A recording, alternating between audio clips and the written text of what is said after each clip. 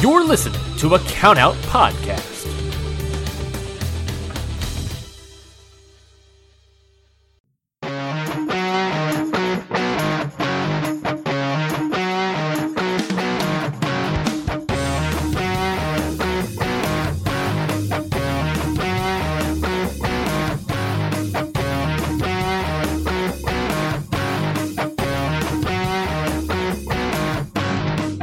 Everybody, and welcome to Ring Post Radio on this fine Martin Luther King Jr. weekend.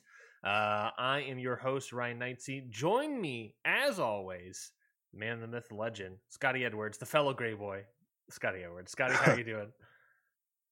We're rocking and rolling today. I may or may have forgot that we were supposed to start early. We're still starting early, just not as early as we hoped. So this is going to be action-packed. Fast, fun episode. We're gonna hit everything as much as we can, and we'll be out of here before you know it. But we're gonna this is gonna be it's gonna be full for what was a long week of lots of wrestling.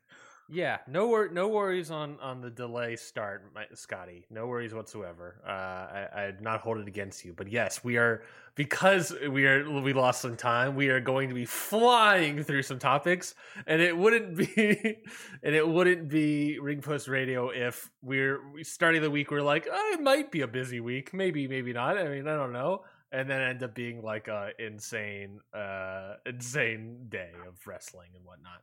So yeah, call us TNA because we're about to have some total nonstop action. Here we go. Ring Post Radio, episode 79. Here we go, baby. Great joke starting off the show. Let's just jump right into it, Scotty, because I think the big news thing that we just got to continue with is, of course, this continuation of the corporate shakeup of WWE and the eventual upcoming this year, it's happening, baby, sale of WWE. So I feel like let's start. I think those are the two big topic points that really shaked out this week. So what do you want? What choose your own adventure style? What do you want to go with more? The corporate shakeups or the WWE sale? I think the shakeup kind of leads into the sale now. Now it does. Fair enough. So obviously last week we talked about how Vince McMahon was, going at it like, oh, I'm going back to the board. He's back on the board. He voted himself back on the board. Then it was announced on Tuesday that Stephanie McMahon, Vince McMahon's daughter, and at the time co-CEO of WWE, resigned from WWE. In that same day, in the same statement from WWE's press release, that the board of directors unanimously voted Vince McMahon as executive chairman of the board. So Stephanie is officially out, not in the same way, but in a similar fashion. At least she didn't get an article published after the fact about how poor she was at her job or whatever, but in a similar fashion to how it was last year when Stephanie resigned from WWE. But now Vince is the head executive chairman of the board. So that's fun stuff. When he got to the board, a WWE shareholder filed a class action lawsuit against him, stating that that he violated state law with both his board and bylaw changes, because one of the first things he did as executive chairman of the board is adjust bylaws to give board members more power. And when you are a board member with the most amount of power, you're essentially just giving yourself more power. So great stuff there. And then, that's sale talk. And then other corporate shakeup stuff. There was a talent meeting, that with Triple H and co. I believe Kevin Dunn was also there and he spoke as well. On SmackDown, right before SmackDown, saying basically that, he stressed that, he squashed all the rumors. Basically, it was just calming down the talent, saying, the company was going to be sold. It will be sold. It's not a done deal, and that he basically stressed the return of Vince McMahon does not impact the creative team or the creative process, though he would also mention that, quote, anything can change. Of course he did. He said that while him and Vince may have discussions about WWE creative, Vince always defers to Triple H for the final say. Kevin Dunn, I believe, also spoke up and said that he hasn't really spoken to Triple H or to Vince McMahon about changing anything. So, I'll read the tea leaves of Triple H and Vince are talking about things, I guess, but Kevin Dunn and Vince are not. So, you may read the tea leaves on that one. So, yeah, Vince is head of the board. Stephanie is out. Triple H, I don't know, ticking clock, my guy. Ticking clock. That's all I got to say on that. So, thoughts on the corporate shakeup of the McMahon family, really? This is fine. Everything's fine. It's great. Everyone's having a great time. I don't know. It's all a disaster. It's so bad. It's just so bad. And it's funny. So I watched SmackDown specifically this week because it was the first show that they were having since just the colossal mess that was Tuesday night. Yeah. And I was going to be like, I don't know, I doubt much changes. It was probably one of the best SmackDowns I've seen in a while. And I thought that was very funny. So much praise going to Braun Strowman in the Gunther match. And that was a lot better than I expected. I guess Braun's not as bad as I and then Kevin Owens and Sami Zayn had a good match in the main event. So but my point was, I was like, all right, I'll see if let me get a grasp of who's working this show. Yeah. Right? Yeah. Like, because I know I saw the talent meeting, but I was like, it takes like, it could be a snap of the fingers and this show could be different. Literally, Triple H said, quote, anything can happen. Yeah, exactly. Anything can change. So my hope is that he's right for as long as possible at this point, right? Mm-hmm. It's like, just, I've been saying it for weeks now. Just get me to the Rumble. Just get me to the Rumble. I just wanted to see it to the Rumble. The case of Stephanie, I think everyone kind of should have saw this coming. Mm-hmm. It's like, clearly we know why she was out the first time. Her message to everyone of, oh, they're fine, and our owner Vince McMahon's bad. It's such bullshit. Who gives it? Like, I understand why she does it, but it's like, come on, you literally left the first time, mm-hmm. and now you're gone again. Seemingly pushed out the first time. The belief, the rumor belief is that she was pushed out the first time. Oh, absolutely. And I just think that at this point, it's like, it's just inevitable to this company being, I'm going to say, ruined by the man that created this company sooner rather than later. So all these moves, it just does feel like it's the slow burn to the demise of an interesting product. And as we know now, the sales could be the slow demise of the product as a whole, not just the product on television, but the product of interest for anyone wanting to watch this company. Yeah. And that's sad. That's sad. I think we all realized the hard way this week what it would feel like if WWE was sold to someone we don't want them sold to. Somehow, not being owned by Vince McMahon could be worse, is what I learned this week. Just a quick touch on the Stephanie McMahon stuff and all that stuff. Vince coming back, very vindictive, very people. Vince. I think people told me the wrong information. I wonder who those people were. I wonder who those people were. The reason you had to step down to begin with is that someone on the board released some info. So I wonder, of the people that left the board, of the people, Stephanie, I wonder which of those people he felt that he chose 3 people's names. He could have chosen anybody else. He chose 3 people's names. 2 other people drop. Now Stephanie's gone from the board. Anna's co-CEO, so who knows? But yeah, no, I think it is just a matter of time. It is fascinating for me because it is such, like, I don't know, 5 years ago, maybe 5 years ago, maybe less. We were still getting the dialogue of this is a family business, and that the future idea of the company is that Vince is handing it over to his next of kin. And there was at one point in time before everything exploded, really like last summer, that they started the preparations of, really also around XFL and kind of 2022, spring of 2022, there was like starting the preparations of, okay, let's put Triple H in charge of this and Stephanie in charge of this, so that when Vince retires or leaves or dies or anything like that, we have the next plan in place. That last one's never happened, but continue. Yeah, no, and now and then that exploded. Then Stephanie, then Triple H lost power. Nick Khan rose power. Stephanie lost power. And then Stephanie got out of the company, and it just, here we are today. So it's interesting to me, just go like in the matter of like a year almost, Vince McMahon's thought process going from this is a family business to feels like Michael Jordan fuck them kids, and just saying screw all this, I'm just gonna sell it to the highest bidder and call it a day. And either selling to the highest bidder, making money and riding off into the sunset, or selling to the highest bidder and screwing over his entire family and saying screw you, I'm out of here. I'm gonna keep all the power, I'm gonna keep all the control, and all my family can hit the bricks.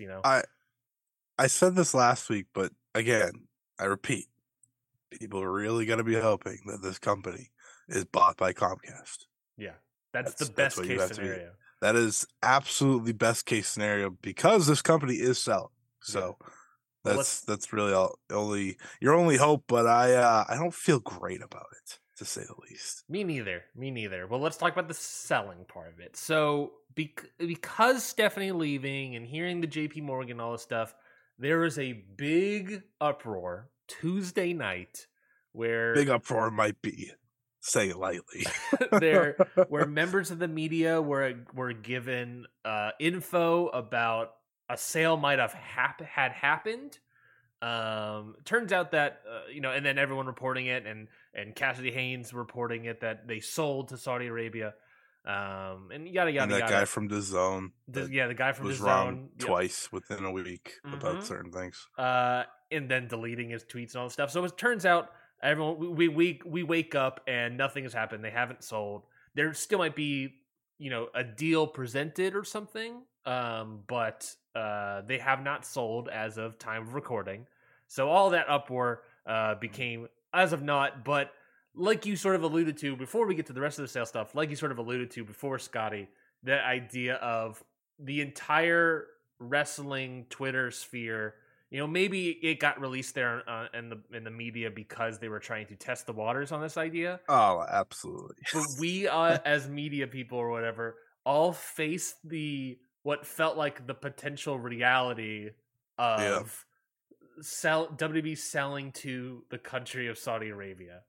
And that just was hilarious for like the first 30 minutes, hour. And then when it set in like, oh, this actually might be real, it became, oh fuck, the women's division screwed. People like Sami Zayn, who are like, I was gonna say morally, but like religiously can't be involved, culturally can't be involved. The tape library of wrestling's history just being sold. That reality is starting to settle in for a lot of people, and like I said, the deal hasn't happened. It's still not be Saudi Arabia, but the reality of it still could be Saudi Arabia really clicked for a lot of people on Tuesday. How was your Tuesday night? Oh man, it was. You tried to think about everything that could come from this, which was a lot more than I think people realized initially, and we've seen it more and more. But the first thing was just the ultimate fear that wrestling's history is gone. The company that a lot of us got into, it doesn't exist in a lot of ways anymore. Like everything bad that you could think of would be happening if Saudi bought it, right? Yeah, because one, it's a country that treats women awful, and we go on and on about that when their shows come around. Yeah, that they do already. But Vince McMahon, by the way, people, he would not only be back in power, he'd probably have ultimate power, even more than he already does. But the feeling that the game changes, and that no one, and this is serious, there will be some people that walk out, but money's money. Yeah. And there comes a point where there's still pro wrestlers. There's still people trying to make a living off of this. Mm-hmm. And if Saudi Arabia is going to own this company, they're going to pay more money than we've ever seen paid in professional wrestling to keep the biggest and the best, to the point where it doesn't become competitive anymore for other companies. Yeah. And that's a real fear. Imagine those pay bumps for the Saudi shows, the pay bumps that bring Shawn Michaels out of retirement. Imagine those pay bumps commonplace for WWE wrestlers. That's a potential. That is a superseding. It could buy out any other company. It doesn't matter. Like any wrestler who's just like doesn't care morally or whatever is just gonna be like, oh fuck it, yeah, that's the bag. That's the Brinks truck right there. Who gives a shit? Yeah, because then the differences in what AEW's offering for, I don't know, random talent number one, compared to what like 5 million will be like minimum at that point. Like that's the scary part, and that's the part that's not a world I want to live in. Don't get me wrong, there are going to be plenty of wrestlers that morally do not want to work for that company, but there's going to be a lot that will be like, well, I can't not take this money. We see it, and people start to make the comparisons to PGA Golf and Live Golf and kind of what we've seen there. And it is a big difference. A lot of the best golfers do play for Live Golf now, but there's been other conversations of TV deals and how Live Golf doesn't have a TV deal and yada, yada, yada. But PGA has such good relationships with so many networks that has a play. WWE is still the top dog no matter the way you cut it. So it would be different. But there was just a lot of fear. You saw everyone, you saw people who have given up on WWE long ago be like, God damn it. Like, come on. Like, it's like that. It's like that feeling inside, right? That's like, you may not watch anymore, but you like to know it's there, right? Just in case, because they are the reason a lot of us, again, are wrestling fans. And that being gone is a fear, a real fear.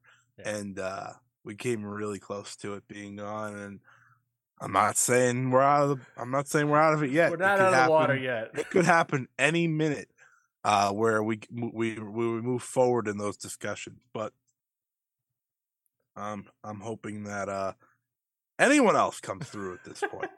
Well, yeah. So it turns out that Ariel Helwani, Brandon Thurston, Dave Meltzer all woke up 9 a.m. that morning, Wednesday, and said, "Nope, not sold to Saudi Arabia Public Investment Fund."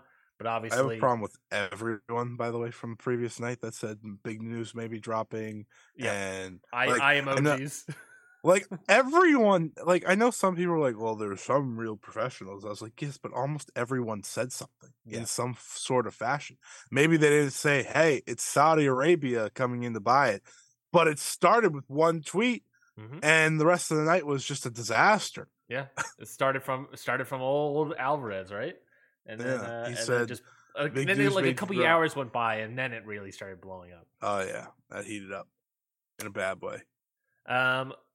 Dave Meltzer said on Wrestling Observer Radio that the WWE is still not sold to Saudi Arabia, but they're in the mix. The plan is to sell the company by mid 2023. There were a couple people in the bidding for it. Obviously, Saudi Arabia's Public Investment Fund.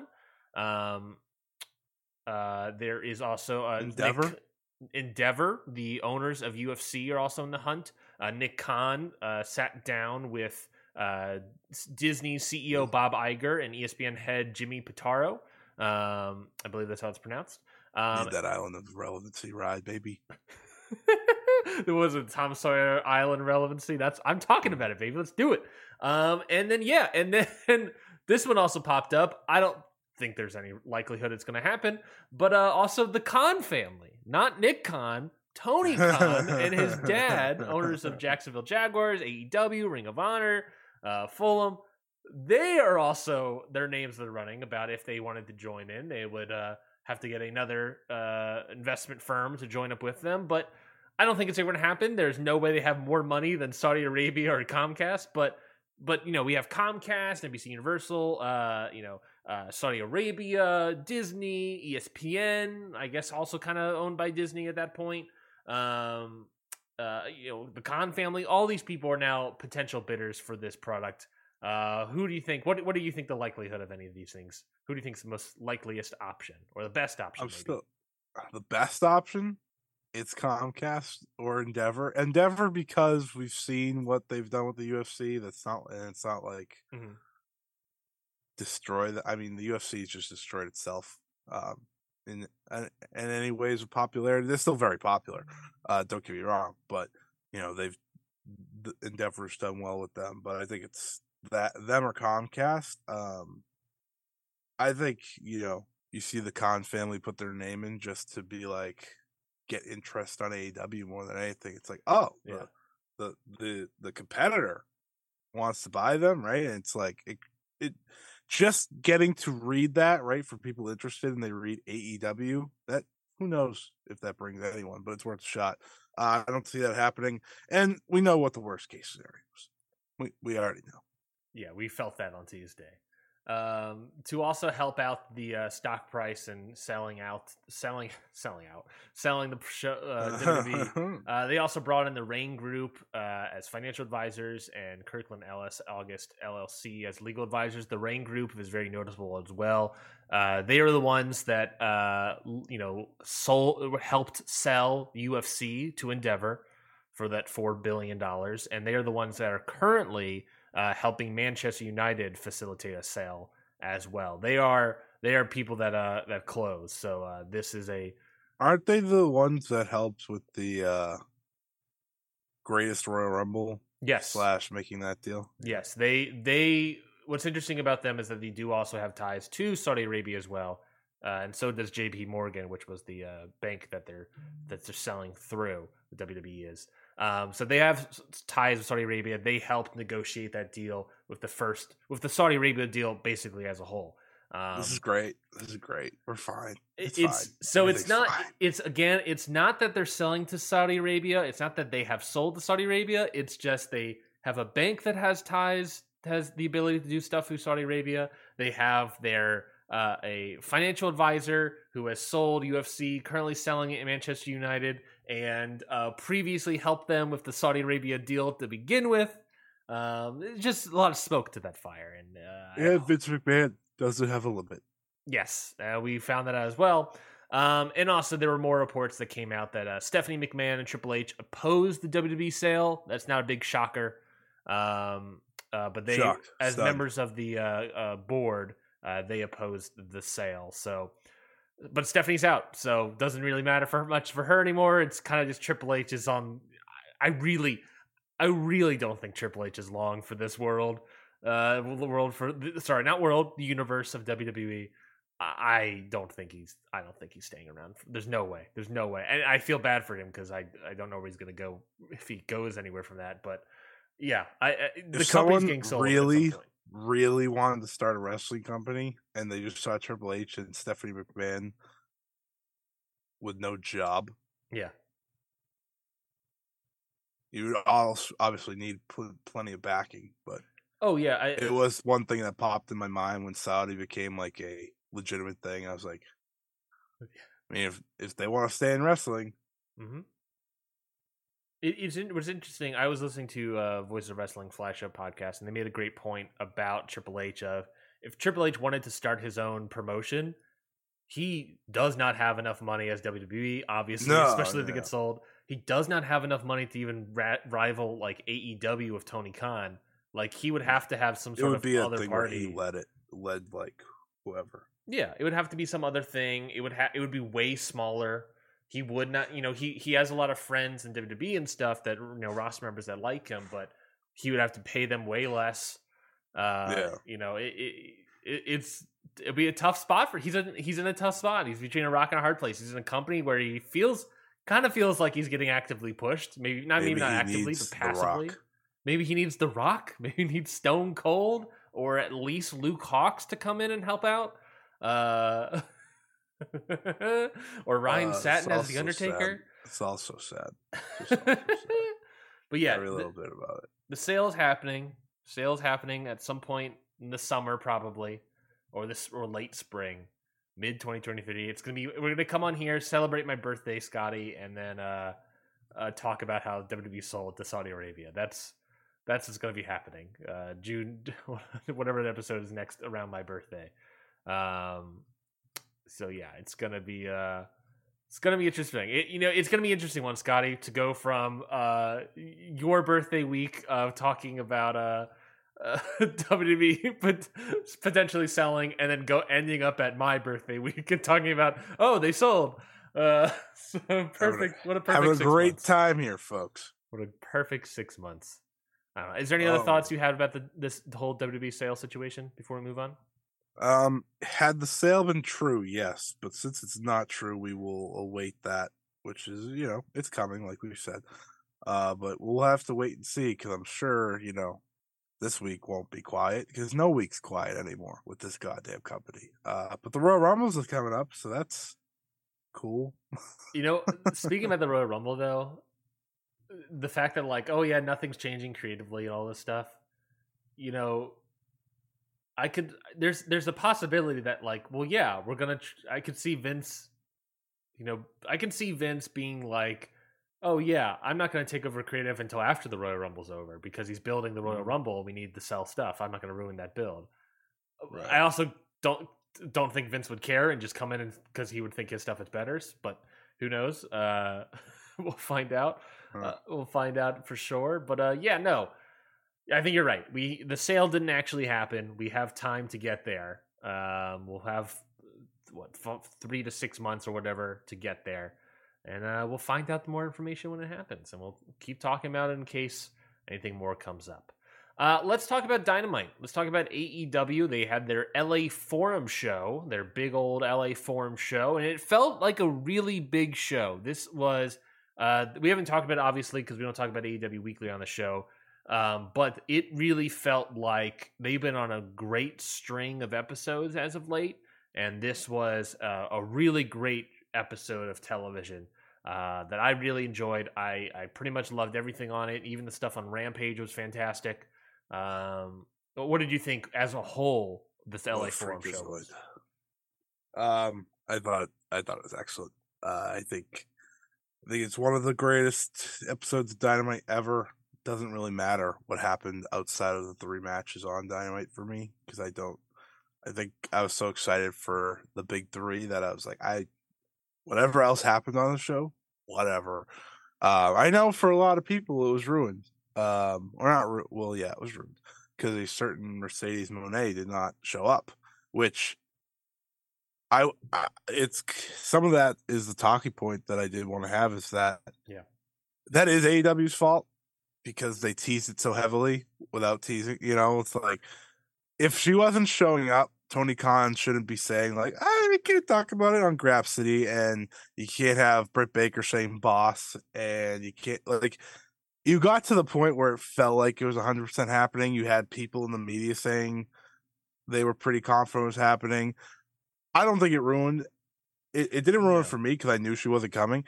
And I thought the women's match was actually pretty good. Yeah, I thought they had a good showing. I thought Saraya looked a lot better this time around. So, and that's what tag team wrestling does for certain people, anyways. But I don't think that ruined the show at all. And if that ruined the show for you, then I don't think you appreciated what AEW was trying to do with this show.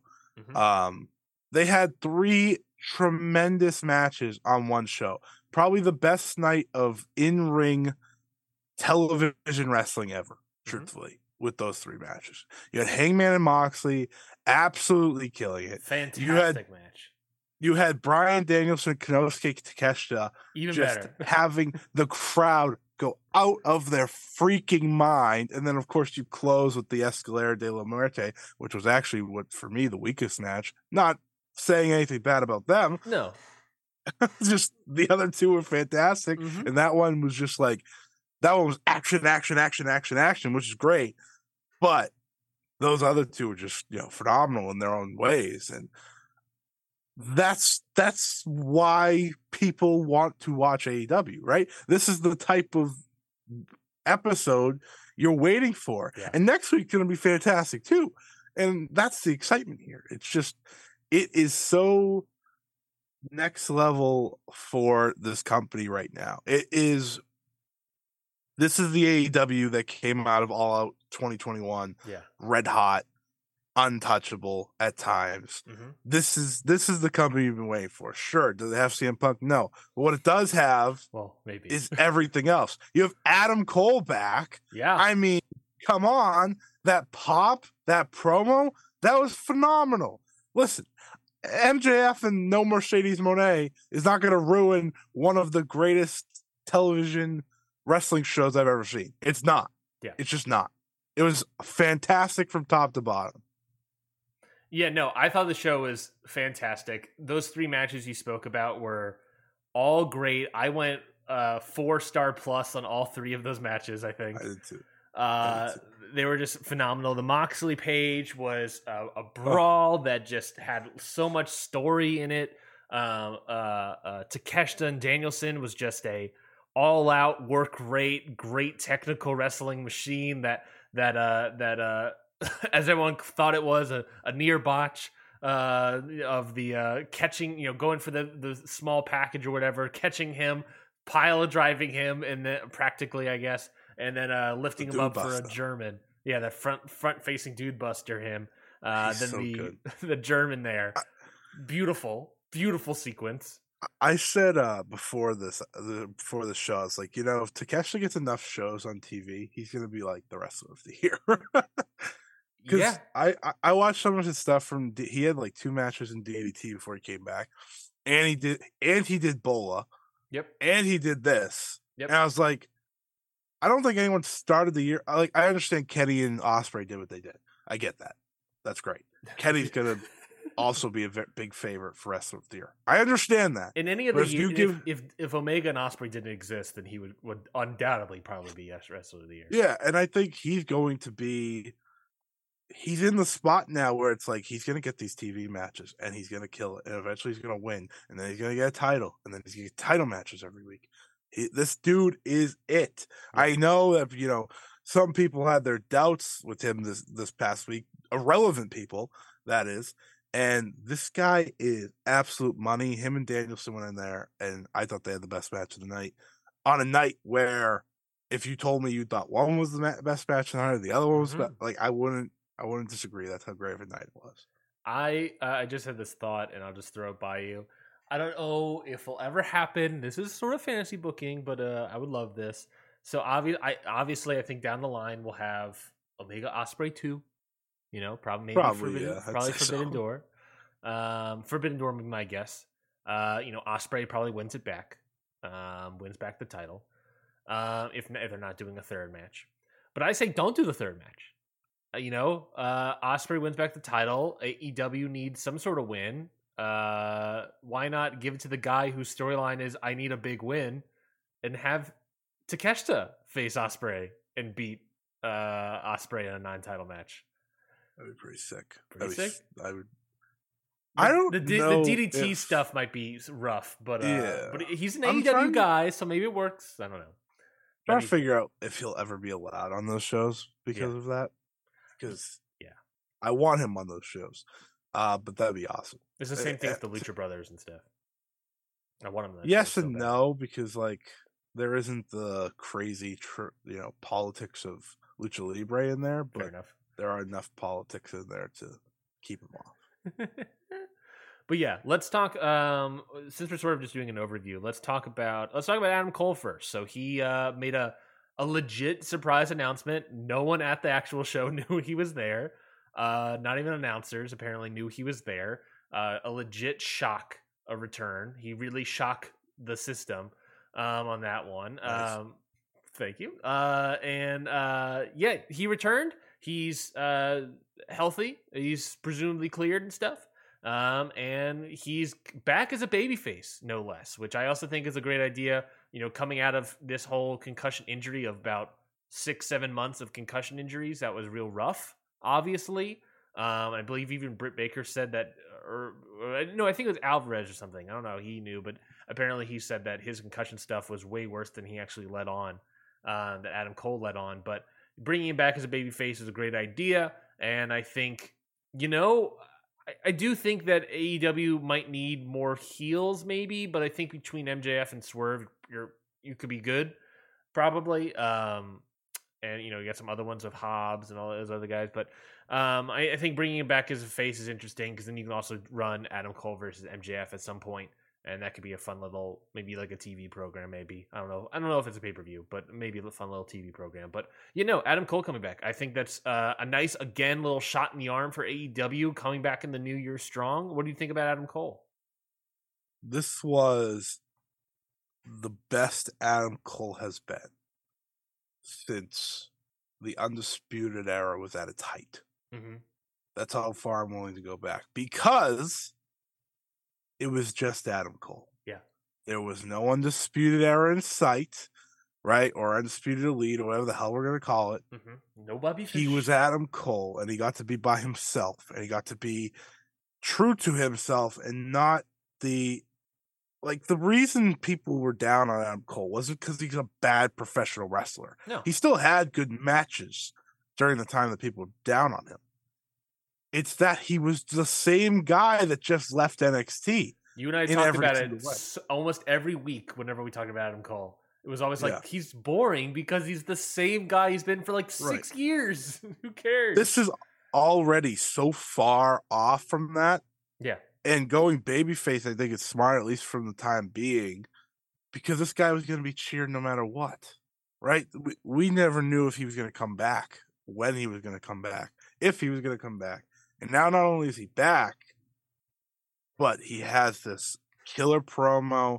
The pop in the building is as loud as any. Go with him, see what you could do. There's a number of matches to go with. Now that he's back in time for Revolution, you can get him a big match on there. I'm excited. I'm excited because I think the world of Adam Cole. I always have. I always thought he's a great wrestler. He checks all the boxes. Maybe he's not tall or anything, but that's a WWE problem, people. Everywhere else, that is not a problem. Yeah, he is a great promo. You saw it in here. He has a connection with fans that few have. I'm very happy he's back.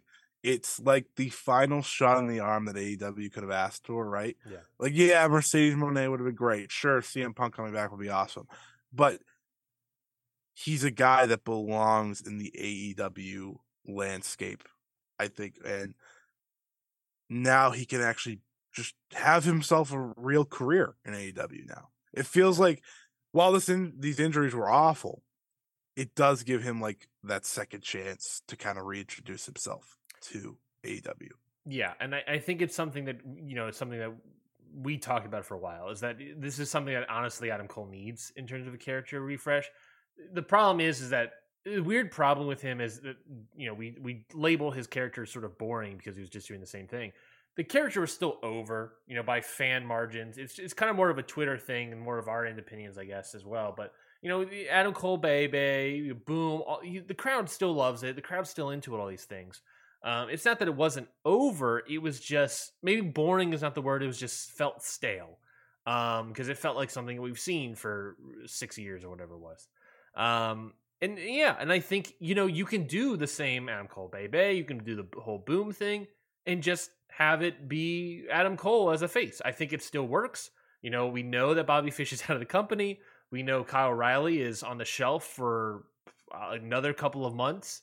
And, the Elite are off being the Trios champs. I think it's totally a good idea to separate him from everything, have him be his own guy for a bit. I don't want him involved with any of the Elite stuff. Let's just have him be his own dude. And, and I'm excited to see where they take him. I don't know where. I think you're right that a good little singles match would be nice to have on Revolution. Maybe against Takeshita. I don't know. I'm on a big Takeshita high. Just because. Yeah, just give him something that could be get them nice both little on that show. That might be tough because they're both definitely be baby faces. So maybe you want to put them against. Have a cool wrestling match. That's okay. Maybe put them against Swerve. Maybe that could be interesting. I think that'll be Keith at this point because Keith has yet to come back. Yeah.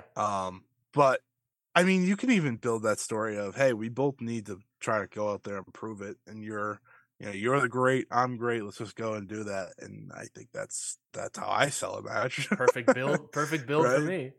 Because I think at this point you kind of want Takeshita on as many shows as you can, and you obviously want Cole on that show. So I don't know. I'm excited. I think Adam Cole's like return got overlooked because the matches that followed it and whatnot. It was sandwiched between two great matches, and you're like, oh, god damn. Oh dude. yeah, oh yeah.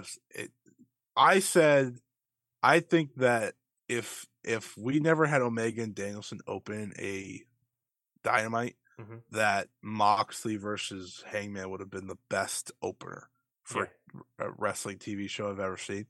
And I also think it was the second best match on the show, so that should tell you all you need to know. Same. Other big news, talking point, you said Mercedes Moné wasn't there. No. It wasn't like explicitly advertised, obviously, but they had, AEW had the mystery partner. Then it was announced that Mercedes... Again, they were playing the CM Punk game. Yeah, it felt like that to us at the very least. That, they announced that they were doing mystery partner. Then later, I think that day or the next day, it was announced that Mercedes was working the New Japan show or that she was showing up at Wrestle Kingdom. Then, we string it along, string the Wrestle thing out.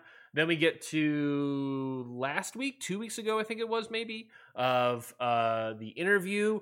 You had Britt Baker say, the line Banks in there, and then immediately go into the next segment of Saraya, who picked Toni Storm, and then it was announced that Toni Storm was in it, and then Toni Storm was in the match, and then they had the match, and then Shida did her thing, and I thought maybe turn heel, but not turn heel. Don't know what's happening with that. Then the lights go out, and then they hype up Rampage, and the crowd a little booed it, but it didn't really hurt the show as a whole, because the main event was still very hot.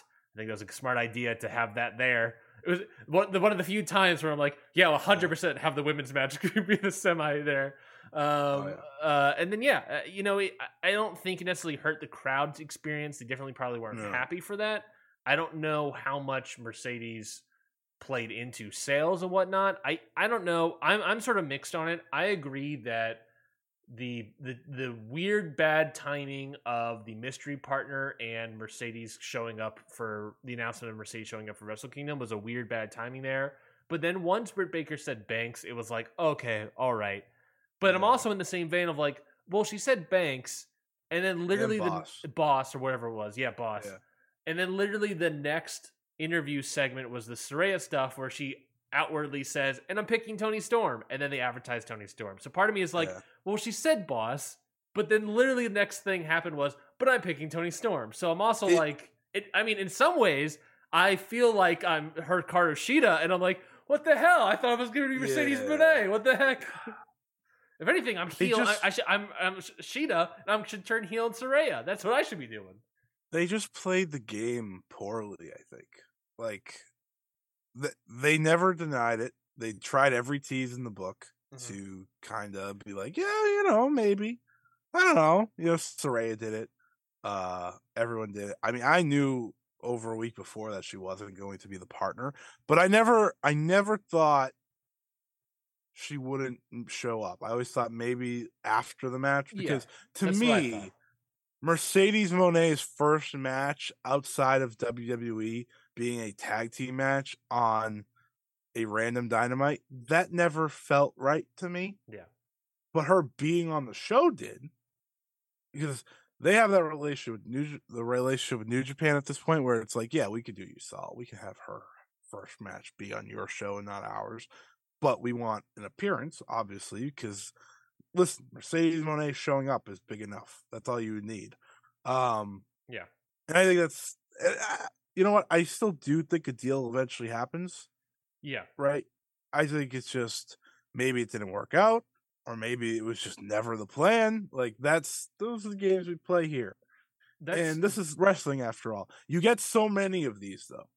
You can only not advertise, but false advertise so many times before you're like, all right, I'm not going to believe this anymore. And again, they never advertised she was showing up. They never said Mercedes Moné showing up.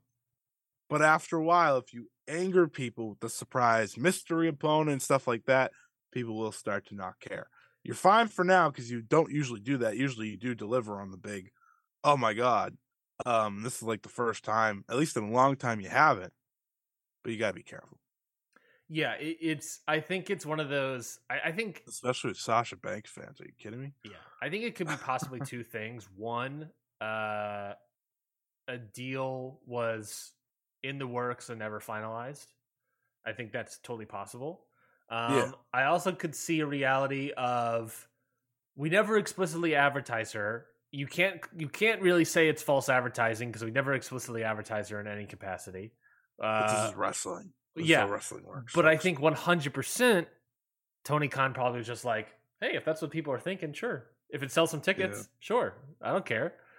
I'm making money and I don't have to spend money, so that's fine by me. As we've seen with Battle in the Valley, she's the type of person you probably want to advertise. Yeah. So yeah, I agree.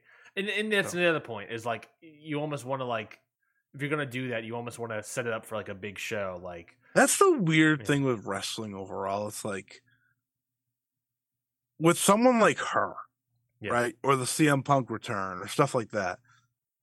You don't want to give away what's happening. Yeah. But you want people to tune in to see it. So you have to do all. And that's why I think Tony and AEW were under attack in that way. It's like you did all this to kind of do that and it didn't happen. Yeah.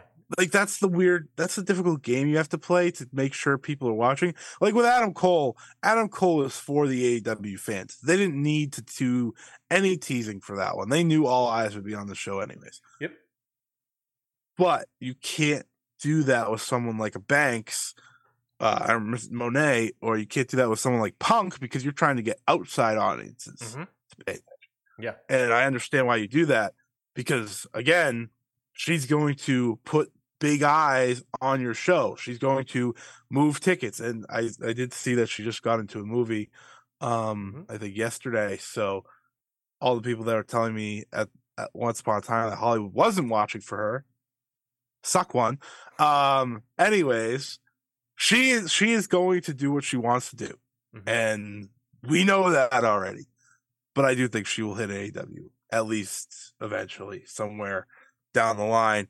But there will probably have to be a commitment on the women's wrestling side, which I think the division itself has done a great job growing anyways over the past couple of months. It's still not between the two tag matches, the street fight and the normal tag match, I really walked away like, the women's division's good.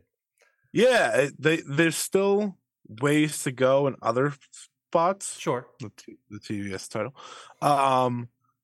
But they have a division now. They have a division you could be happy about, right? And I do think Ring of Honor has helped that in some ways. And believe it or not, just because like I know Willow was jumping in anyways, but like Willow's been a great ad, and there's just a lot of things going with that women's division that if there were a time for Mercedes Moné to walk in, it would be now. Yeah.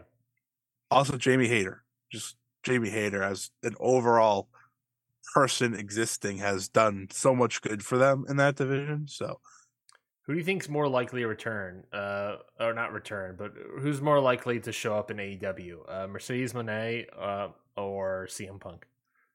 CM Punk. You see those Instagram photos? The guy's sweating. The guy's working. Oh yeah, I every single day, every time he does something, it feels more inevitable that guy's going to walk in, and the Elite are going to be willing to do business. Like a report that comes out makes it sound like it's the Young Bucks, if anything, that's holding him out, and even they are always willing to play ball. So like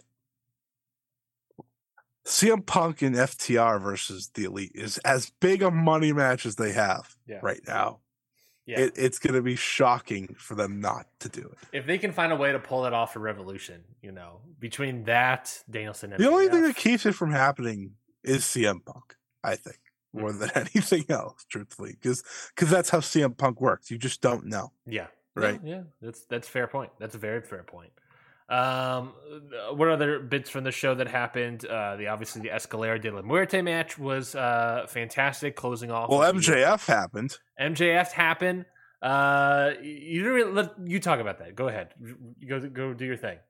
I think his title reign stinks. Okay, like I'm just gonna say it. So far, it's early. Sure, but his promise of Reign of Terror is starting to feel like a Reign of Terror, not a Triple H Reign of Terror. Let's chill out here.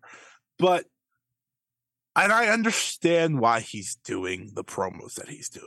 He wants to be booed. That's what he wants to do. He's a heel. He's trying to get booed.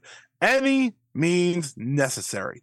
Mhm. But I think we're at like a couple weeks now where it just feels like he's going out there and rambling instead of cutting an actual good promo that he's done so many other times, right? You and me talking about a few weeks ago with him and Danielson and how that was terrible and how, they did the mom jokes and it was just I hated that. unending nonsense. And now he's, and I know he cleared with Takeshita and he made that comment to go off Disco Inferno and, he's going from the Cornette likes and attacking the famous people in the crowd, which by the way, I could care less about. If I love attacking. I love attacking. Yeah, like that was just like, I love that. That's that's what wrestling does. Like if there's famous people or something, that's just what you do. So like, that's fine. Not that I'm going to boo him because he's attacking Freddie Prinze Jr. with a Scooby-Doo pun. But that was actually the best part of the promo, I thought, truthfully. But like, for me, it's just the way it was handled, right? He talks down to Takeshita and Takeshita says, kick my ass. And then Takeshita's kicked out of the ring and he becomes an afterthought. Not that it mattered because he then had a phenomenal match and reminded everyone why he was there to begin with. But that's the thing with MJF right now. It just feels like it's not clicking. I know he's trying to be booed and it's not always working, but you are a better wrestler than having to do the low-hanging fruit and cheap heat all the time, right? Like, it's a weird balance because I know why he's doing it because he needs to be booed, but he's better than that. I think for me, I don't really have full issue with the content of the promos per se. I think like they're cheap. It's all cheap heat stuff. I understand why he's doing it. He's playing into the Cornette people because obviously there are Cornette fans in the crowd for some reason. But obviously also the AEW fan base doesn't like Cornette. He's playing into that to get heat because the guy lost a lot of heat. He got a lot of favors. A lot of people were cheering him. He needs to turn them on him. That's the only way this works. The problem is, and I think this is really the root of the issue, is that the CM Punk feud, as fantastic as a feud that was, what that ended up doing was opening the Pandora box of a face MJF. With that fantastic promo about his growing up in school as the Jew boy, that whole promo. I don't want to call it the Jew boy promo. That feels bad, but that really was the summation of that promo. But that babyface promo, it really opened up the eyes of everybody. Like, oh, this guy could be a great babyface. I really feel for something to this guy, and now I care about this guy to a certain way instead of just he's the scum of the earth. Now that we've opened up that Pandora, now that we've opened, now that we've opened up that Pandora box of MJF there is a redeeming quality to MJF. Yeah, it is now a forever uphill battle for MJF, and he has now to constantly win back the or not win back the crowd, but lose back the crowd, I guess. He is Sisyphus, where he is rolling this hill up the hill, this rock up the hill, and it's constantly falling back on him every crowd he enters. Some crowds boo him, some crowds cheer him, but he has to constantly do this cheap heat stuff because because it worked before. That's what got him to the dance, that brought him to the whole thing, because that's what worked before. But now he's stuck, and now, as much as I love the CM Punk, storyline with him, we have created this situation where he is now constantly an uphill battle of winning back the crowd every week he's in. So I think that's the bigger issue, is that we've opened the box and we can't close it. Maybe they should have just went with babyface MJF then. I think that's kind of the answer that you and me agreed upon when they went against it at the time. I get why you did. Again, the company that you need heels, but I mean, you're seeing a guy like Swerve come on in a very natural way as a heel. Mm-hmm. And that's kind of, I think, part of the problem for me with MJF is like, I'm watching one guy be so natural. Yeah. And I understand we opened the Pandora's box, but I have never had a reason to dislike Swerve before he started to do the heel stuff. So it's like, Sure. right? And he's going to figure it out. I'm sure he is. But I'll tell you what, the ultimate challenge is this 60-man Iron Man match. That's going to be a big challenge for not only this reign, but they need to heat this feud up now. Yeah. ASAP, right? Because don't get me wrong, Bryan Danielson wrestling really freaking cool matches for the next couple of weeks is the best part of it. Anything. Fine by me. Like Takeshita to Bandito, to who the hell knows in the next week. It'll probably be some like random New Japan guy like Ishii or something. Kushida? He's around. Kushida, I forgot he's around now.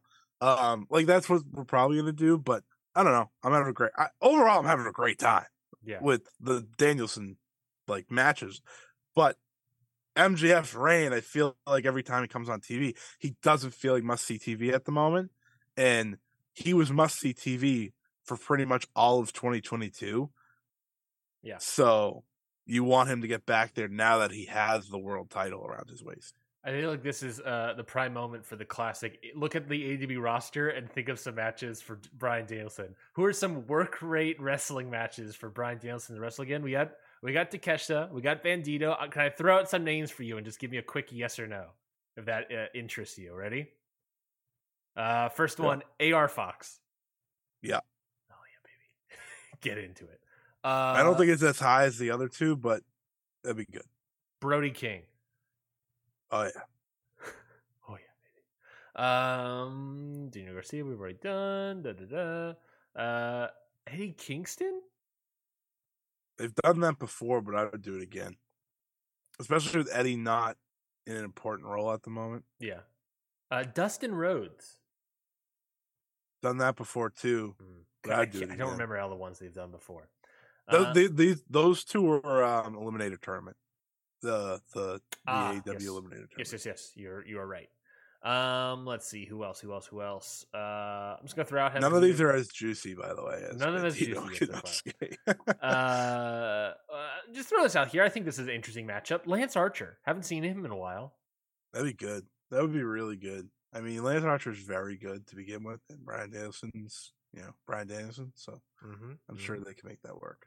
Similar vein, we haven't seen this guy in a while. Maybe he's a second to MJF. Maybe he's the big heavy. Run it back as the Eliminator Tournament final. Him versus Miro. No. Yeah. I'm done with Miro, by the way, people. Been done with Miro. All three of them are available now, so we can talk about that. Pac, Phoenix, Pentagon. Yeah, I do all three of them. Just run through it. Someone said Pac the other day. I was like, yeah, I need it. Yeah, why not? I know you don't want to give away big matches, but I don't know. Anyway, it's not a big match. All three of them just lost the best of 7 series. They can lose a singles match against Bryan Danielson. You want to talk about AEW needing heels? Hello, Pac is like better than most. Yeah, he's an instant guy. I think that's kind of the story. I'm sure they'll go down soon. But what about a potential returning Scorpio Sky? Remember that guy? No. Swerve Strickland. I feel like that should be its own. Absolutely. I feel like that should be its own feud, though. Match. Yeah, like that's a pay-per-view match. Right there. That feels like some sort of pay-per-view. Sorry, what was that? All right, well, we have to move forward. We're on a time limit after all. Yes, we are. I'm just now looking at the New Japan roster real quickly. I just thinking of. I know the roster, all of them. Okay. So Chase Owens. He's not going to be brought in to wrestle on Dynamite. Despy. Yeah, that'd be sick. I would pop big if Despy got brought in against Danielson. I'm like, yeah, baby, let's do it. Let's go, baby. Oh, that'd be fantastic. I would pop if like Kushida also went in. That would be pretty good. Hard to kill. What was that? All right. Do you know? Just by the way, Mercedes Moné and Kyrie are the only people with New Japan female roster profiles. Interesting. Fun fact. Anyways, let's move on. Let's talk about. Was there any other things you want to talk about for the LA Forum show? Any of the other matches that you want to shout out, or anything from Rampage as well? Rampage, baby. No, I don't think so. Do you want to talk about the controversy that was match? women bleeding? No, not really. I think it's stupid. I think we do this every time. Yeah. But I just don't think it's worth it. I think all 4 of them should be proud as hell for what they did. They got the main event spot. They went out there and delivered. That powerbomb spot was crazy. Ruby was a absolute mess in there. Yeah. But these are the types of things I'm excited for. Someone that, I've been in and out on Tai Conchi as a wrestler. I've been very critical of Anna Jay as a wrestler. Mm-hmm. I've been back and forth on Ruby in AEW. I like Willow. This was just a complete win for all of them, right? And I think that blood isn't a bad thing. I think that it works in the right spots, and this is a feud that deserved it. This is a feud that featured Tai Conchi breaking her nose. Yes, right? started. That's where it started. Is she Ty Mello now? Is that her name? Yeah, Ty Mello. Ty Mello. Mm-hmm. Sorry, I forgot that she changed it. Yes. I don't know why. I think it's just because she's with JAS. I think that's the idea. Sure. But I think overall that this is the type of thing you need, and tag team matches for the women's division have done so well that just keep doing it. It's working. That powerbomb again was terrifying, but Anna seems to be fine. I'm pretty sure she was like posting stuff like right after, so yeah, it's okay. It's okay, people. I promise that doing a spot from ECW from back in the day is not a bad thing. Yeah. Shout out to, was it Mae Young? Yeah, no, I think two things I want to talk about is real quickly is that that power bomb. Everyone, I saw people reacting to that power bomb like it was Anna Jay's fault for missing the table. 100% the blame goes to Willow. Actually, I love Willow, but she's the one that placed the table. She's the one that jumped off with the power bomb. Yeah. How is it? Anna Jay was just there for the ride. I don't understand why people are blaming Anna Jay for that. She's the one that took it, so I think we should be absolved for it. Oh, and by the way, not her fault at all. And people are talking about that as a botch and everything, and Anna Jay's fault and everything. There was a Anna Jay botch earlier in the match that it was like Willow was just like kind of throwing her, but Anna Jay didn't go with the throw, and so she just kind of like landed on her head. It was really bad looking. It was really ugly looking. And the other thing is that like, the blood stuff is so stupid, so dumb, because you get all these people wringing their necks about women's equality in wrestling and, talking about, oh, we need more women's matches and more women's storylines. But the moment we have a cool ass storyline, cool ass match of a lot of blood, everyone is like, waving their doilies out in the air, clutching the pearls, and be like, "Oh my, women can't be doing that." So it's just like a bunch of bullshit. If you're gonna be on Twitter and talk about like female wrestling equality, then when stuff like this happens, you need to actually support female wrestling equality. It's a thing I've talked about on the show before. Is that a lot of social media stuff is all bullshit when it comes to that. They don't actually give a shit, and it's so frustrating. I didn't know there was bullshit until after I watched it, like yesterday. I was like, "Oh, yeah, missed that one." And I was like, dodged the bullet. I thought it was great. That was really good. So very good. I really enjoyed it. Let's move on. Rampage was very good. Yeah, but Rampage is getting better too. My boy Juice needs to switch it up. It's funny. It's funny you bring that up. I had that thought when I was watching the Juice match that it makes me sad. Juice turning heel worked great in New Japan. But honestly, the face Juice would work better in AEW, I think. Yeah. Well, that's the Juice that's not only I don't think the rest. I think he's still a very good wrestler no matter what. Yeah, I agree. I think people are oddly wrong about him actually for most of the time. I don't think they get him. And I think that is probably the problem with him as a heel is that they didn't see the rock hard a lot of them didn't see flamboyant to rock hard and trying to understand the difference. But the flamboyant version of him with the killer promos and Yep. the great underdog Yep. style, yeah, that would be killer Yeah. in AEW. So I hope he figures it out because he's such a talented guy, and I'm sick of people being like, he's fine in the mid card. I'm like, well, he is a guy that's gonna be in your mid card, but he's upper mid card. He could be that guy. Yeah. I've seen it. I saw him do it. Yeah, he hasn't done anything, or the AEW hasn't presented him in a way that really endears the crowd or anything to him. Not in like the only time they use him is just to toss him into a match. Yeah, they've always just tossed him into matches. That's all they've done with him. Like you need to get behind him, and you need to. I think this is one of those times where you use like those road to. Like he's not going to be in a show like that, but that's how you get him over. Is just let him talk. He needs to be doing more promos. That's all he really needs to be doing. He's great at promos. That's all he needs to also, be doing. like, being attached to Bullet Club in 2023 is not great. So, well, if you get Jay White in, maybe we'll see. If you have those two running together, I think it's a lot of changes. Let's talk about what? Adam Cole versus Jay White for Revolution. Oh, that's a good one. He did get hurt in that match, after all. I mean, Jay White protected the shit out of him, but yeah, that is where he got hurt. But you could finagle away into Adam Cole blaming Jay White. Yeah, similar to the Page story though, but I don't know about that. Yeah, well, Jay White versus Adam Cole on your pay-per-view, you take it. You just take it. Yeah, that's interesting. AEW doesn't always need reason for their matches. We know this. Yeah, especially pay-per-view matches. Yeah, I'm buying the pay-per-view anyways. Exactly. They know they already have you. Yeah, they already got me in. They got the freakazoids. I'm a bona fide freak.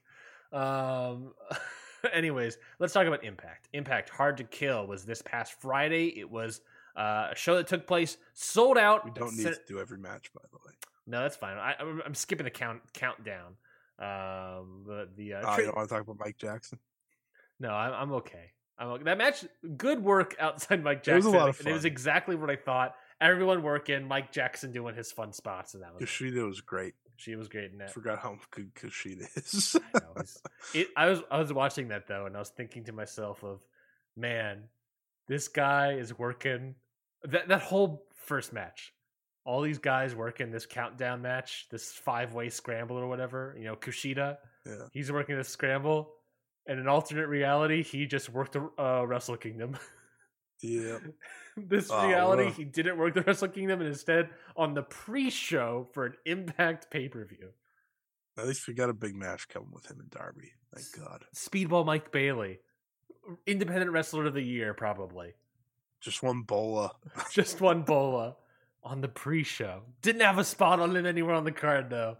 I said I can't believe I'm watching a future New Japan main eventer and Delirious wrestle in the same match on an Impact pre-show. But here we are. Yeah. That being Yuya Uemura as well. So and they're in a tag team situation. They're like, oh, we might teaming up Delirious and Yuya Uemura. It's like, all right, okay. And people wonder why the TNA relationship died with New Japan for so long. Yeah. But let's talk about Hard to Kill. Impact Wrestling Hard to Kill was a sold-out show from Atlanta, Georgia. I was not there. I was at work. Boring work. But I thought it was worth selling out. That's what he's saying. Yeah. I thought this was a better than average, really good, Hard to Kill. Not Hard to Kill, but Impact pay-per-view as of late. What did you think of that? This is Impact, man. Like, the past year, they have shut me up. They have won me over. I actually was looking forward to this show despite Bully Ray having a title match. And it was a good show. Like, I think that's the best. I walked away saying this was a good show. You checked a lot of boxes. You had good wrestling over here. Mm-hmm. You had all the crazy shit over here, right? It's like, this is what Impact does. They're not going to give you a perfect show ever. It's just not going to happen. They don't have the roster to do a perfect show, truthfully. But they have a show that checks the boxes of what I'm kind of looking for in an alternate product like them. Yeah. And you're going to get, some really great matches in there too. And I think now that Josh can move on, you're going to get more great world title matches like he's had. Yeah. And by the way, that tag match, once it came down to the two teams you wanted to come down to, was great. Mm-hmm. Also, if we have Masha Slamovich lose another title match, I'm going to lose my shit. But in all seriousness, this was another good effort by them, and a hell of a way for them to kick off a year after what I thought was a really good 2022 for them. Yeah, do you want to just quickly go through card? I don't. Yeah, do you have our big? Yeah, we can go points? through card. I mean, I want to add that Frankie Kazarian signed with Impact, which I think is a big move for them. It's not the type of move that'll get a lot of people talking, but it's the type of move Impact needs. Yes, if that makes sense. Frankie Kazarian signs with Impact. The report afterwards was that he asked for his release from AEW. He filled out the remaining of the matches on his contract, and then signed over with Impact. And this all happened roughly after the Frankie Kazarian Josh Alexander match from whatever pay-per-view that was. But that was also a great match. Overdrive. Overdrive, you're right. That was a good show, and that was a good match itself. He has a lot left in the tank. So yeah. I appreciate him being a guy who says, I don't want the paycheck. I just want to wrestle, because his career's on the back burner more than the front, the beginning and heating up. And these are the types of guys you want Impact to get. He's a bigger fish in this small pond of Impact. And I think that's a good move. And it's a better signing than Bobby Fish because it's not Bobby Fish. It's not Bobby Fish, but also it's an Impact original. The TNA. He's an Impact guy. Yeah, he's Impact an original legend for sure. When it transitioned to Impact, he's 100% Impact original. I'm pretty sure he's still around there. TNA, it's a good signing. They present him in a big way because he's been a TNA royalty in a lot of ways. So. Yeah, and I think it's a good place for him to end his career there for the next couple of years and put over a bunch of new guys. I think that's a good spot for him. But Impact opened up the show. It was revealed that they were opening up the show with the world title match, Josh Alexander versus Bully Ray in the Full Metal Mayhem match. This match, you and I, of course, have mocked Bully Ray in the past. We thought that Bully Ray was a little stinky baby, and that could not believe that I would argue that I put the credit on that he sold the show. Maybe that's discounting the Mickey James of it all, but I was putting it all like, oh, Bully Ray sold out arena, so good on him. I think you wanted it for the memes more than anything. Maybe, who knows? I'll never tell. But I'll say this. It had a lot of shenanigans that I didn't really care for all that much. Yeah. But the work that Bully Ray did, and especially Josh Alexander, really made this match really, really good. And it blew my low expectations out of the water. First half of the match was great. I thought, legitimately great. I thought I was going to end up having to give, a match with Bully Ray a decent rating. I was like, and then all the gaga happened. Do I give this 4 stars? I know. And then all the bullshit happened. So I was like, don't have to worry about that anymore. Yeah. I could have done anything but have that Tommy Dreamer stuff. Because I can't stand Tommy Dreamer. I didn't think when Alexander's wife came in that was bad. That was the only crap of the run-ins that I enjoyed. Yeah. But it did hurt the match a lot. But the action, like you said, was great. Josh Alexander, again, AEW is so lucky to have not AEW.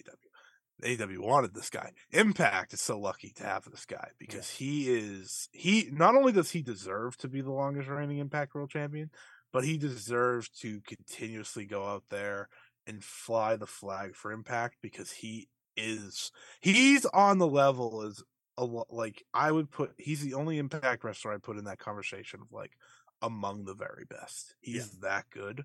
Yeah. And we've seen it. He's having great matches with guys that you and me have pretty much written off, right? Eric Young, Eddie Edwards, and I think Eddie Edwards actually has shut me up again. In other ways, the guy flipped a switch. Yeah, and now Bully Ray, right?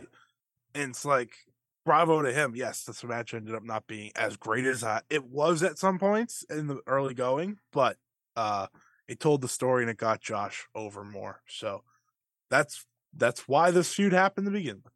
Yeah, it was successful. I was like, oh, hot damn, this match is actually really good. So yeah, no, I totally agree that Tommy Dreamer stuff can hit there. That was I can't stand Tommy Dreamer. And also come in fake.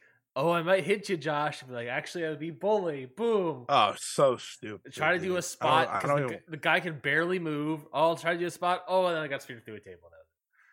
Yeah. And I'm like, why do people react to this guy? He sucks. He's never been like, whatever. I'm not talking about Tommy Dreamer anymore. Yeah. I love also, by the way, the Josh Alexander.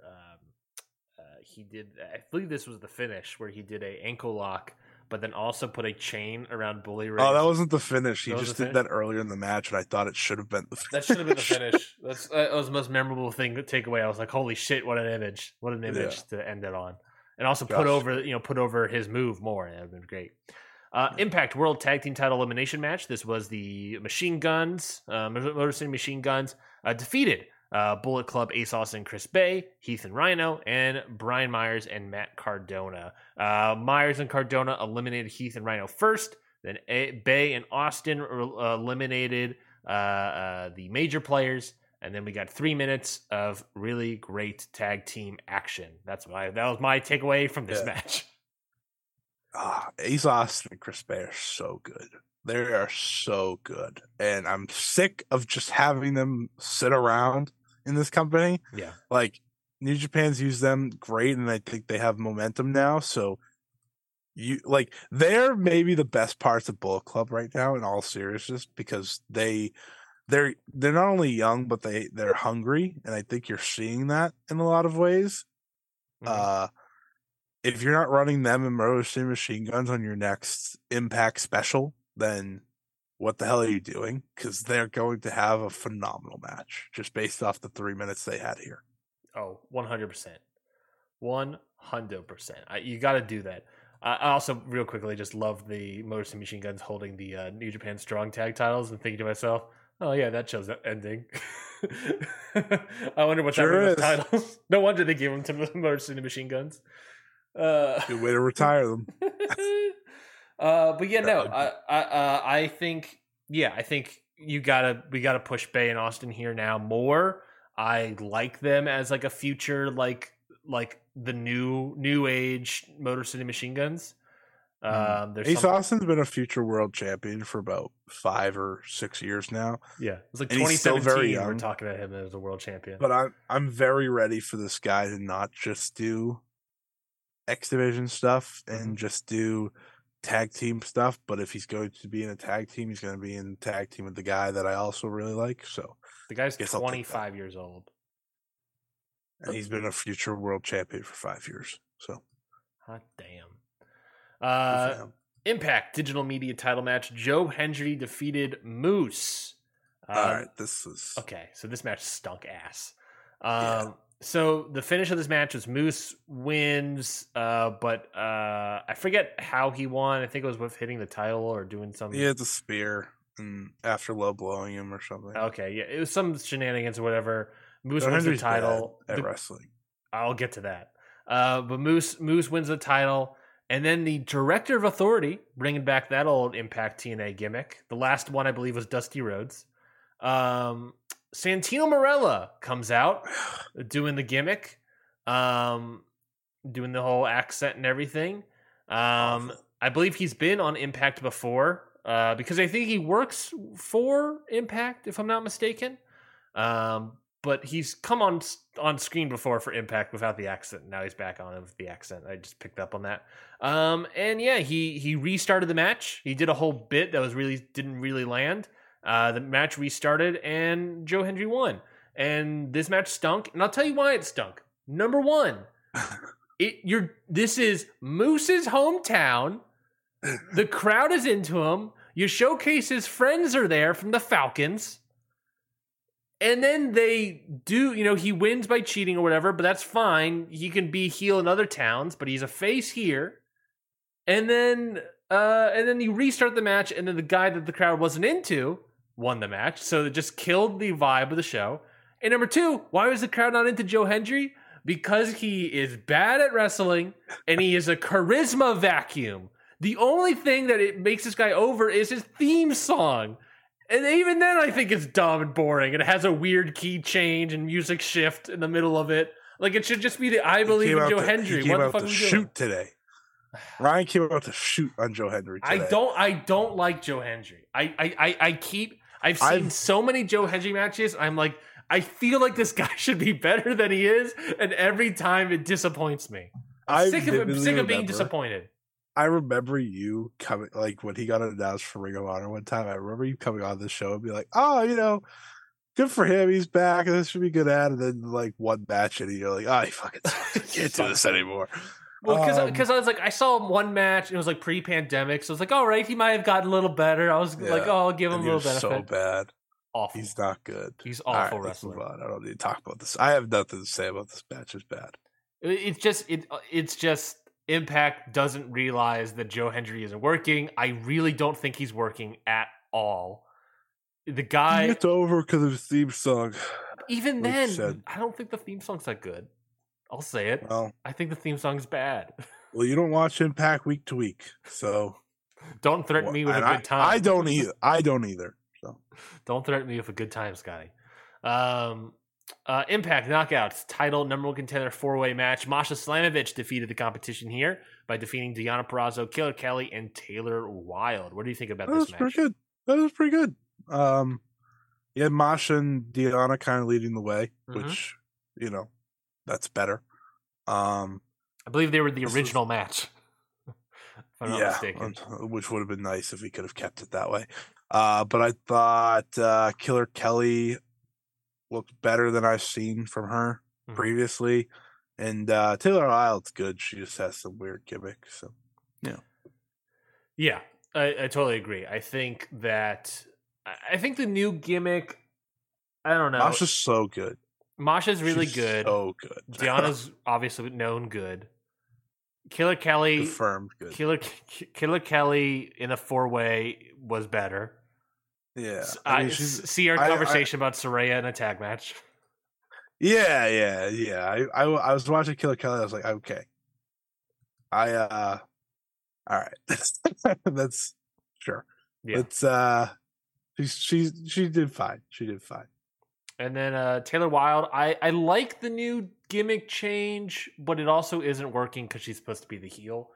So Taylor Wilde has this interesting thing about her where you kind of just want to cheer her.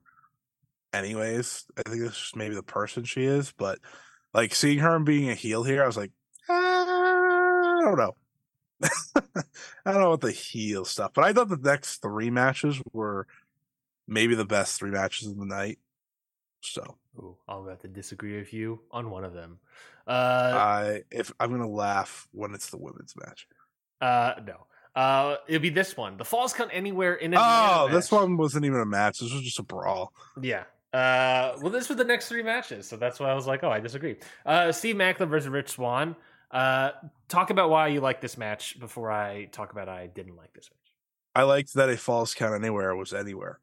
That I did like. That doesn't ever happen. You know what's weird? I never felt like this was a match. Like I never thought this was a match. It was mostly a walk-in brawl. Yeah, and I liked it because Steve Maclin won. I feel like I mostly am just out here to root for Steve Maclin nowadays when I watch Impact. I don't know. I thought it was just a good brawl. It was probably. I think this was like on the same level for me as like Black Taurus and Miguel from the Countdown, which, by the way, that match should be a lot better than this to me. If you had the main event over this, not the main event, the world title match over this, the Impact, I would understand that because that had better action. It just, that had way too much of the bullshit with Tommy Dreamer that really angered me. Yeah.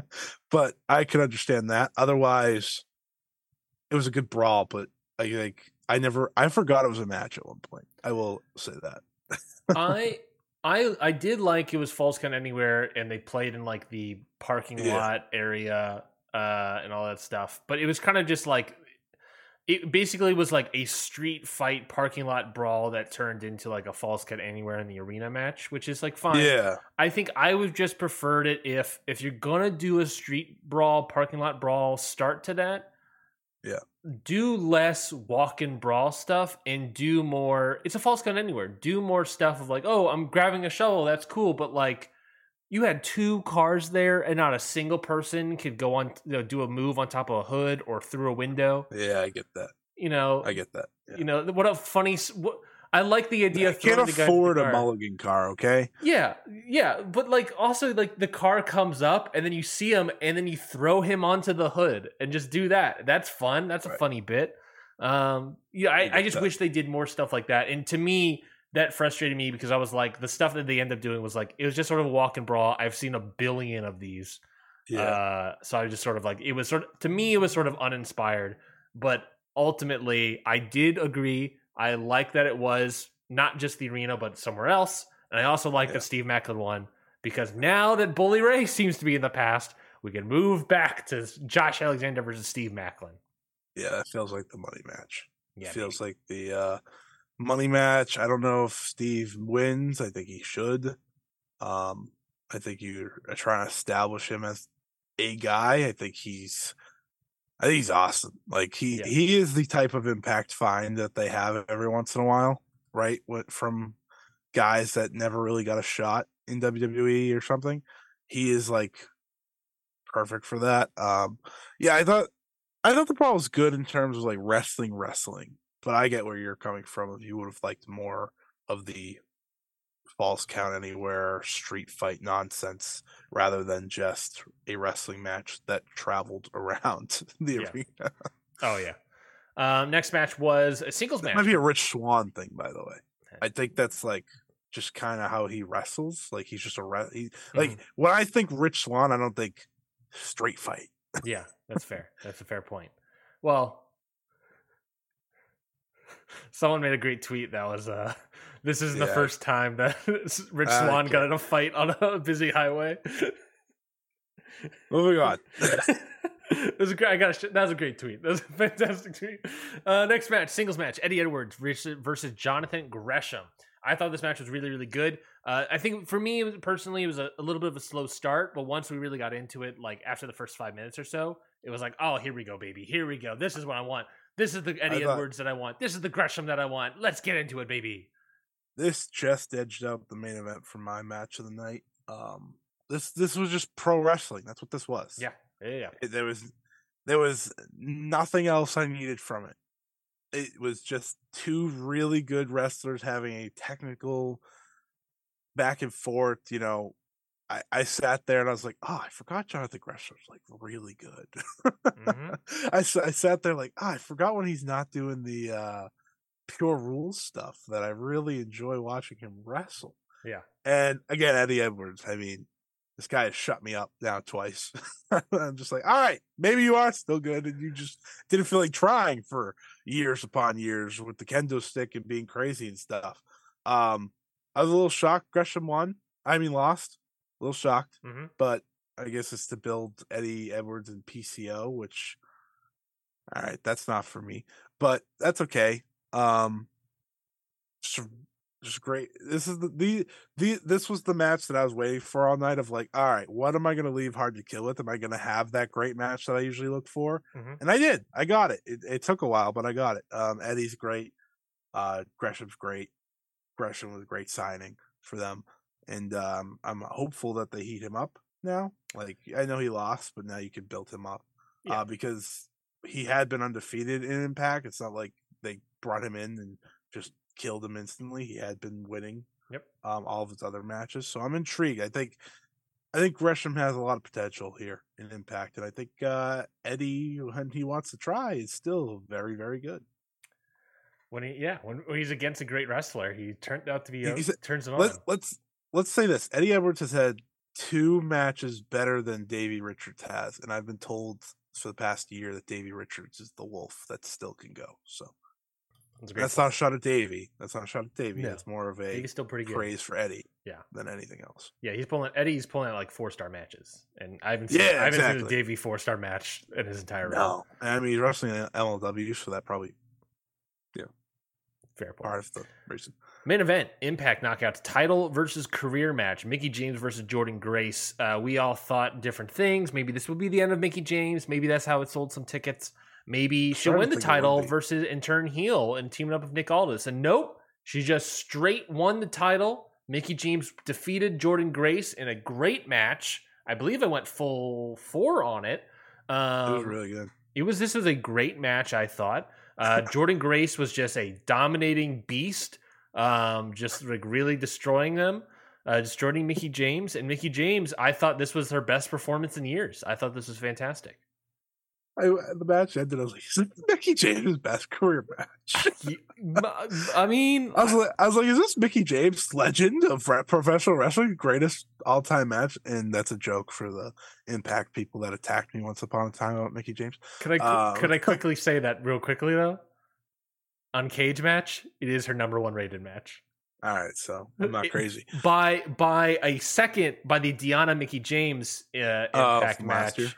From it wasn't Hard to Kill. It was just the main event, just singles match between the two of them from last year, from November. Either way, my point stands. This was great. I sat there actually thinking this could actually be the end of Mickie James, which good job on their part. I thought Jordynne Grace, this was one of her best matches. Not her best. I thought she had a better match with Masha.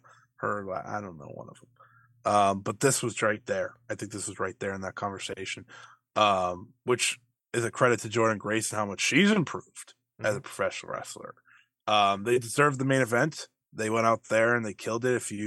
I think the last 2 matches specifically were the best 2 matches in terms of in-ring content. And I was stunned to see Mickie win clean. I kind of wish they went with the Aldis thing. I was so sold on that. I was kind of really intrigued by that because when they showed her family, I was like, there's no Aldis. I know they wouldn't put him in the crowd anyways because he's an actual guy. Yeah. But I was like, we could do this if you wanted to. But good for her. I mean, I'm going to be really upset when she beats Masha, but good for her. I think she's going to give Deanna the win. I don't know. Like, so is the idea here now that those two. Is the last rodeo over? I have no idea. I was thinking the same thing. Yeah, that's the part I want to find out is, and I guess we'll find it on Impact Television, is the last rodeo over, or if she loses the title, she's retiring? Because if that's the case and Masha's coming up, I could see Mickie James being like, I'm going to put over Masha Slamovich. She should. Yeah. I'm sick of Masha losing. Yeah. But, whatever. But yeah, this losing in the big matches, I should say. She's winning a lot otherwise. Yeah, she's an upper mid card right now for sure. But yeah, I thought this was Mickie James' best match. I mean, even just looking at her Mickie James match I've ever seen. Looking at her cage match, it's like undoubtedly like the second, like this match right now on Cage Match is a 8.55, right? Pretty good. That's like a 4 1/4, I think. The second match for Mickie James is Deanna versus Mickie James from last November, a 7.42, which that is a steep drop. That's like a 4 1/4 to what, like a 3.5 ish, 3.75. Yeah. And then you got like the Royal Rumble, Elimination Chamber, Royal Rumble, and then Asuka versus Mickie James, which was like a 6.96. This is right now like undoubtedly like the best match of her career. So. I mean, I'll be like, that's the best Mickie James match I've certainly ever seen. So won't put it out of the question. The realm of possibility. I think the ultimate thing is like, I think Hard to Kill proved to me that Impact deserves to be in the fold for not only us when we cover, but for a lot of people. I think they're doing really well. Even like, I don't agree with everything they do. But overall, see Joe Hendry versus Moose, Bully Ray existence in this promotion. I'll give him a pass this week because he put out a really good match. So I'll give him a slight also pass. Santino Marella, but I won't watch weekly TV, so he will never affect me. But overall good, right? Overall, this promotion that continues where they're going. Oh yeah, I totally agree. I think they are definitely they need to be brought into the family, the wrestling family more. Let's talk about this Wrestle Kingdom 17 in Yokohama Arena. Kind of Wrestle Kingdom Part 2. Kind of. I don't need to talk about anything that's not the last two matches. I was about to say, kind of Wrestle Kingdom Part 2. Mostly, actually, a New Japan versus Noah Part 2 from last year. So it's a Wrestle Kingdom Night 3, a Wrestle Kingdom 2022 Night 3 Part 2. Does that work? Yeah. The last matches that 5-match singles matches, that's really the show. The only one I want to highlight that I really am interested in seeing, Despy has a singles match. I didn't realize that. But the other one that I'm really interested in seeing is the Oscar Lube, one of the Young Lions, and Tomohiro Ishii versus Daiki Inaba. Who gives a shit about the Young Lion and Inaba? But I'm really looking at Ishii versus Masa Kitamiya. Oh, baby. Let's go. Beef. That's beef. A beefy. Those are beefy boys right there. Give me that, baby. That I'm interested in that. Plus, that stuff. Who gives a shit about these guys? Everyone else who gives a shit, I don't care. Everything else I think is interesting. I'm probably going to watch. I hope they lend. I'm really hoping they lend out Ishii to Noah. That'd be fun. That would be fun. And then we really got the big matches here. 5 single matches. Some great stuff here. So this should be interesting. The politics of this should all be interesting as well. But our matches are. Do we want to talk them individually? I feel like it's just kind of a group here. Just breeze through the first couple. Sure. Bushi versus Tadasuke. No thanks. Yeah, I'll watch it. That'll be fine. I probably won't. I cannot tell you who will win that. I cannot tell you at all. It's a good way to get Congo a win. I'll tell you that. Yeah. Hiromu Takahashi versus Hajime Ohara. That sucks for Hiromu. Continue. Well, I know Hiromu's going to win. He's the current champion. No, I know, but he could have had a better opponent. I agree. Sanada versus Manabu Soya. It's an interesting one. Just like on the surface, it's a weird combo, but totally agree. And then we get into the sauce. We get into the meat. We get into the sauce. Here we go. Shingo Takagi versus Katsuhiko Nakajima with an unofficial, an unofficial sprinkling of if Shingo wins, he'll challenge for the GHC title. If Nakajima wins, he challenges for the IWGP title. If they're lying, I'm going to slap whoever let them say this. This is the one. Well, the main event is the one too, but they got 2 of the ones. They got 2 ones. This they got 11. This here. Is gonna be this. This is my wrestling right here. Yeah. Shingo, Nakajima, smashing the shit out of each other with lariats and kicks and and elbows and forearms and anything else they could think of. This is gonna be good. This match right here, when I saw the graphic, I was like, the show's already worth it. I could give a shit less what else is on the show. Then I saw the rest of the cars like, Togi Makabe, you'll pay for this, you piece of shit. If it was just like anyone, if it was Ishii instead of Makabe, that match would legitimately be great. Yeah. With Inamura and Kiyomiya versus Okada. Yeah. But no, we have to have Makabe on there. Can't wait to see Makabe lose. Boy, oh boy, Shingo and Nakajima. That's the good stuff. Yeah, plug that straight into my veins, baby. That's 30-minute time limit. Give them more. I say that, but like a 25-minute match from these guys would just absolutely slap. They're gonna go to draw because they said the title match thing. that sounds right. No title match. That sounds right. I mean, there might be a few draws in here. I wouldn't be surprised. Okada and Nakajima would be sick. That would. I mean, it's not. I don't think it's out of the realm of possibility of Nakajima winning this match. Because I think it's more likely that Naito wins his. That's Naito. So yeah. Yeah. So I think Nakajima winning is actually not in the realm of possibility. He's previously been in a G1. Like, not many people remember that, but he was in a G1 before. I don't know if he ever faced Okada in that G1. I would have to look that up. But he's been in it before. So it's not out of the realm of possibility of him sort of like the New Japan office being like, yeah, you know what? Sure. Why not? You can get a win here and you can challenge, after, Shingo challenges and then Nakajima challenges. Nakajima, he was in the 2016 G1. He faced Omega, Naito, Yano, Elgin, Shibata, Evil, Hanma, Nagata, Yoshihashi. So he's never faced Okada. Hanma, baby. Who did he beat? Let's see. He beat a lot of people. He beat Elgin, Evil, Hanma, Nagata, and Yano. Oh, wait, all the people that don't matter. And he lost to Naito, Omega, Shibata, and Yoshihashi. So Yoshihashi, there we go, baby. Shout out to the Yosh. So yeah, I don't think it's out of the realm of possibility. It's a match that they haven't done before. He obviously was in New Japan on a Noah excursion, sort of New Japan G1 Climax thing before. I don't think it's out of the realm of possibility that Nakajima wins this match.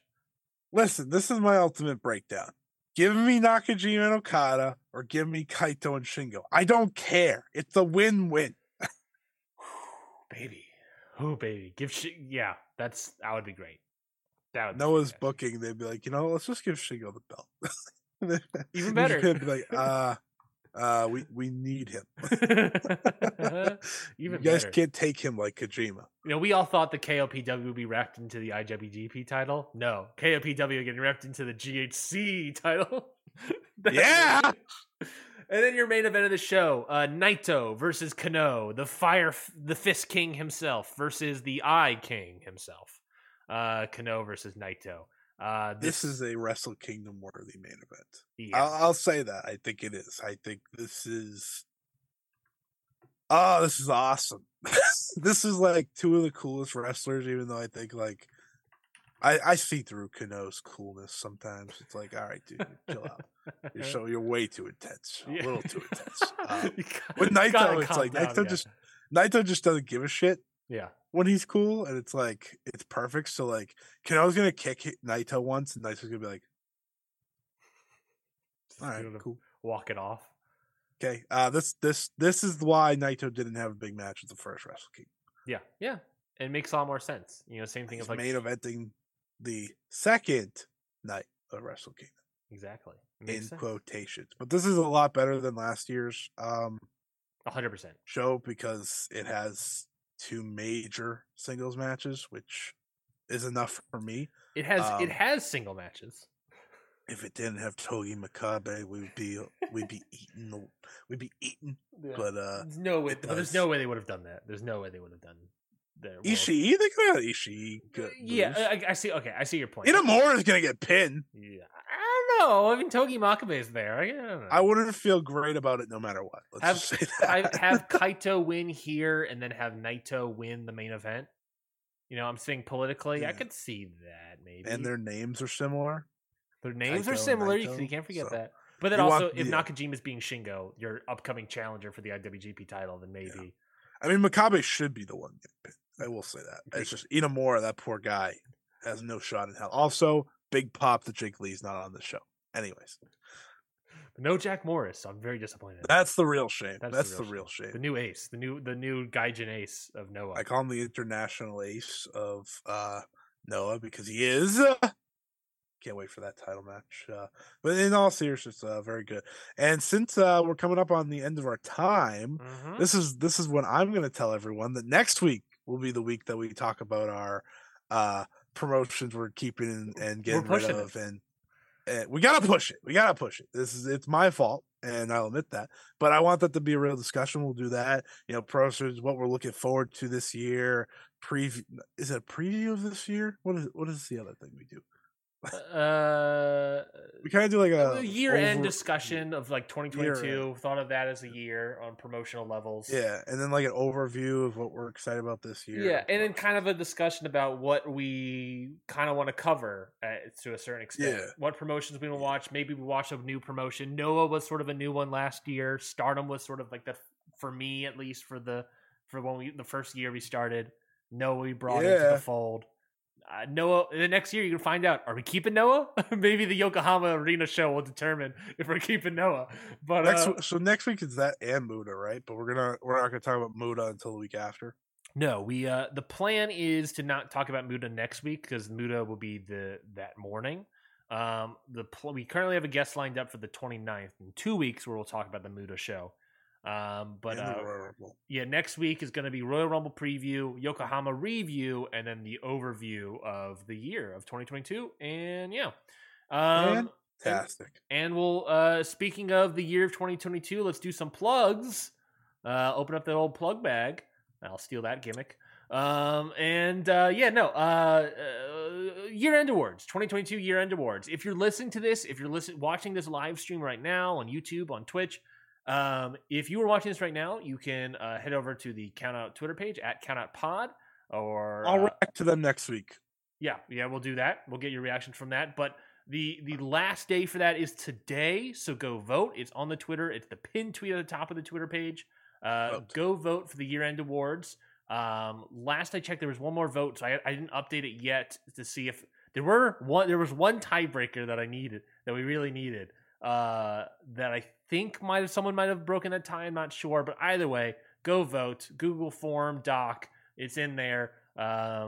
Please go vote. It's the last day, and we will announce the winners of that tomorrow on our Patreon, and then we'll get Scotty's reactions and stuff next week as well when we have our big full-on discussion. But Scotty, that was the year-end awards.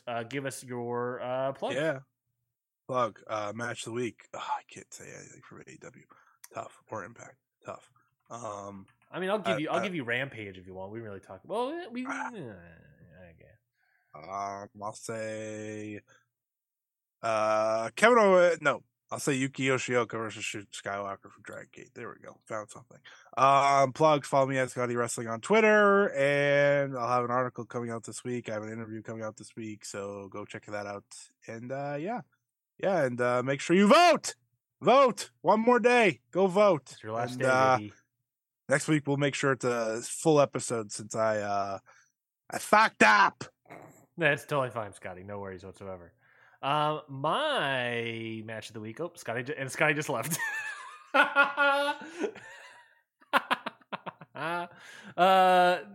match of the week is going to be. It's going to be. Where was it? Oh, yes, it is. This one is the from 2004. That's right. My match of the week. I saw this match this week. Kenta Kobayashi versus Jun Akiyama from Noah Departure Show, July 10th, 2004 for the GHC heavyweight title. I went a full fiver on that one. I slapped the 5 down and said, yes, please. So go watch that match. That was whoa. Time out. I only heard the end of it. What was it? My match of the week was the match of the week. The best match I saw this week was from 2004, Noah's Departure Show, Kenta Kobayashi versus Jun Akiyama for the GHC heavyweight title. Okay. I slapped a 5 down, and I thought it was a fantastic. I heard 5 stars, and I was like, hey now. I slapped the 5 down. I got a free sub from Subway. With that match, I just gave him the clip of the match, and I walked out with a sub. I thought the match was fantastic, so definitely go check that out. But that was the best match I could watch. Subway were big Noah fans. I also love that I don't see your video, Scotty. So just the audio of you being like, I'm legitimately like pacing at the moment because I may or may not have to go to the bathroom, but I didn't want to fully leave the show. All right, then I'll close out the show while Scotty takes a dump. Thank you, everybody. It's actually not the dump. I just gotta take a piss really badly, and I can't sit down anymore. So I will go. You're welcome. That is how I end the shows, people. This was Ring Post Radio here on the Countout Network. Ryan's dead. Ryan is corpsing. Ryan is gone.